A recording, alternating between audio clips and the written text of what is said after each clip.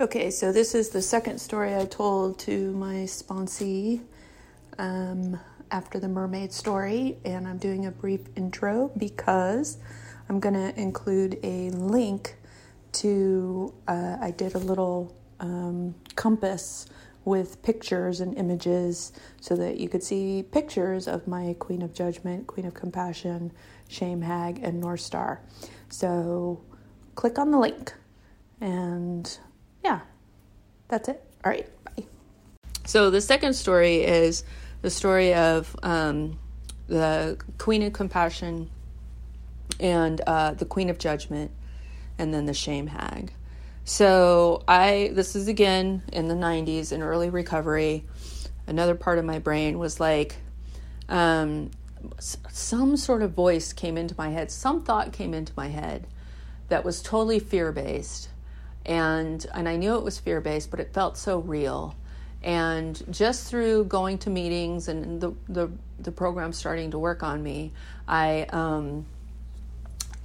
had the thought of, okay, if actually I can remember exactly what it was. I was wrong.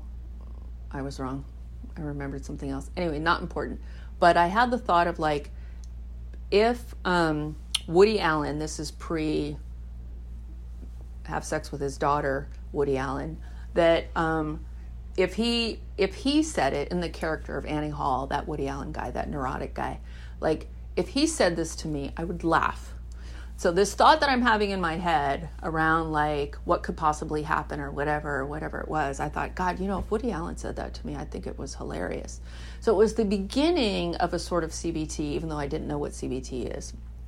And it was the idea that it's like, oh, that's a voice in my head. So that became like the fear voice. So I started to like, oh, there's a fear voice in my head. So that started to open up this whole different voices in my head. So then with that, it's like, okay, but I didn't really hear a fear voice. That was the one experience that I had, but it opened up this idea. I mean, of course I had fear, but it wasn't something what I heard was the Queen of Judgment. I didn't hear like a Woody Allen voice. I heard like this perfectionistic voice all the time, criticizing, criticizing other people, criticizing myself. But for me, my Queen of Judgment, who is passing judgment on me, passing judgment on the world, passing judgment on everyone around me, to me, she looked like Queen Elizabeth. And so the reason why for Queen Elizabeth is that she had this certain countenance. Now, for those who don't know, I was going to say for those who don't know, I'm looking at one person.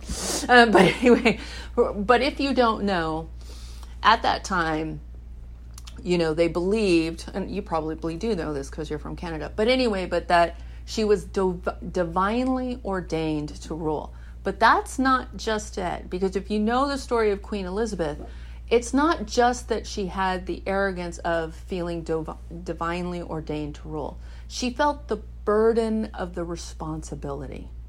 So my Queen of Judgment she felt that she was divinely ordained to judge me for my own good. And that was the hook, was this like, she's doing, like, that was the hook of like, well, I need to listen to her. I need to listen to her. She's my greatest protector. She's constantly just trying to take care of me and keep me safe and whatever. But again, but that voice was relentless. So that's happening internally, and externally what is happening is I'm sitting in meetings, listening to people share differently on the same topic, right? So sitting in circles, most of the time where I was from, we would sit in a circle and there would be different voices. So then that made me think of, King Arthur and the Round Table. It's like, a round table of advisors. And also then around that time, I remember hearing like the phrase, because this, again, I'm in my 20s, this is all coming together. And the wise man seeks counsel. And then that made me think of King Arthur. And it's like, oh yeah, you're sitting at a table, And so then I had, and again, this is just through being in the rooms and hearing stuff and taking it all in and then owning it in my own way and understanding it in my own way. And then I think I might have been at a business meeting or something where someone had a point of view on something, and then someone had a different point of view on something. And so that idea. And so I was hearing the Queen of Judgment, and by this time I kind of knew that it was this judgment voice. And then I started to give it like a character, and that's where the Queen of Judgment. And this was in a sort of very short, collapsed amount of time, the Queen of Judgment voice. And then I remember like thinking, like, what if I were King Arthur and I was sitting at a round table and I could see Queen Elizabeth there, right? Being the Queen of Judgment, the Cate Blanchett version. I could see her right there being the Queen of Judgment. And I'm like, she thinks this is her round table. Oh, this is my round table. She is my advisor. So there was that realization. She thinks I'm here to serve her. She's here to advise me. So then I had that idea, and then I had the idea of like, well, who would be sitting across from the Queen of Judgment? Who would be across from Judgment? And in my mind's eye, what popped up was the Queen of Compassion. And so in my mind's eye, I turned to the left, and I'm like, oh, there's the Queen of Compassion. Now I want you to know that, and I'll show you pictures, like I was a hardcore leather bull dyke. And what popped into my head as the Queen of Compassion was Glinda, the Good Witch of the North. It was so fucking embarrassing. But it's totally what popped in my head. And once it popped in my head, I couldn't let it go. And so, but again, just that pink and just that like, you know, that just Glinda, the Good Witch of the North. So warm and fun. And so in that moment, when the Queen of Judgment had commented on something, I turned in my mind eye and I said, or I turned to Queen Elizabeth, so I'm owning my power, like I'm not advising you, you are advising me. So then in my mind's eye, I said to the Queen of Judgment, thank you for sharing. Meaning like, you can shut up now. Thank you for your counsel and your advice, but now you can shut up. And then in my mind's eye, I turned to the Queen of Compassion. I said, does the Queen of Compassion have anything she'd like to say? And it took a second. I had to wait.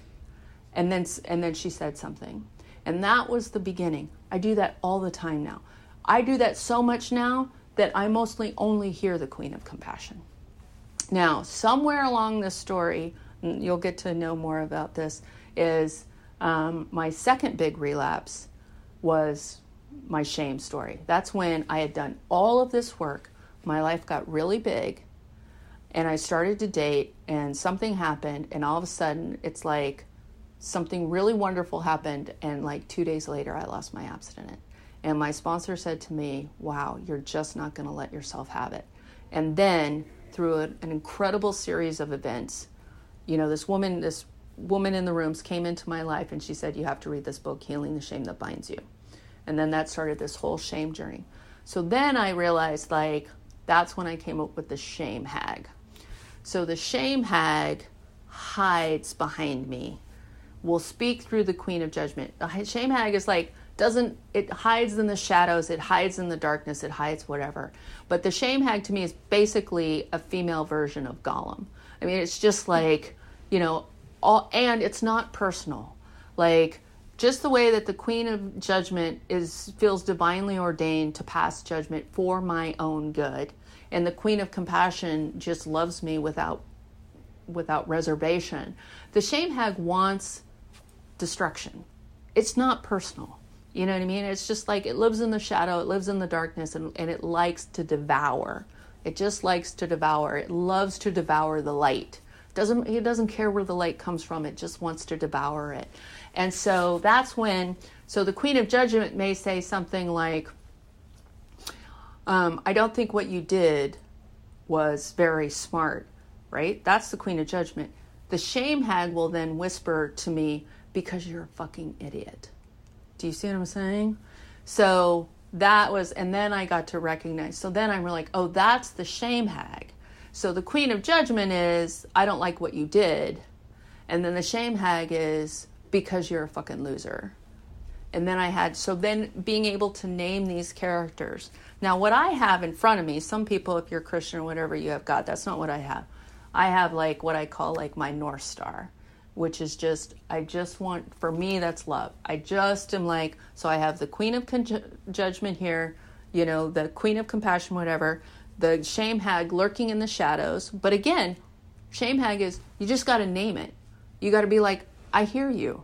You know, I know who, you know what I mean? You don't own it. You don't be like, oh, I'm thinking that. You're like, no, that's shame. Shame is telling me that. That's not what's true, right? So then in front of me is my North Star, which is that my greater capacity to love. I'm just going to keep moving in, like, whatever increases my capacity to love makes me more of who I want to be. And I just move in that direction. Okay?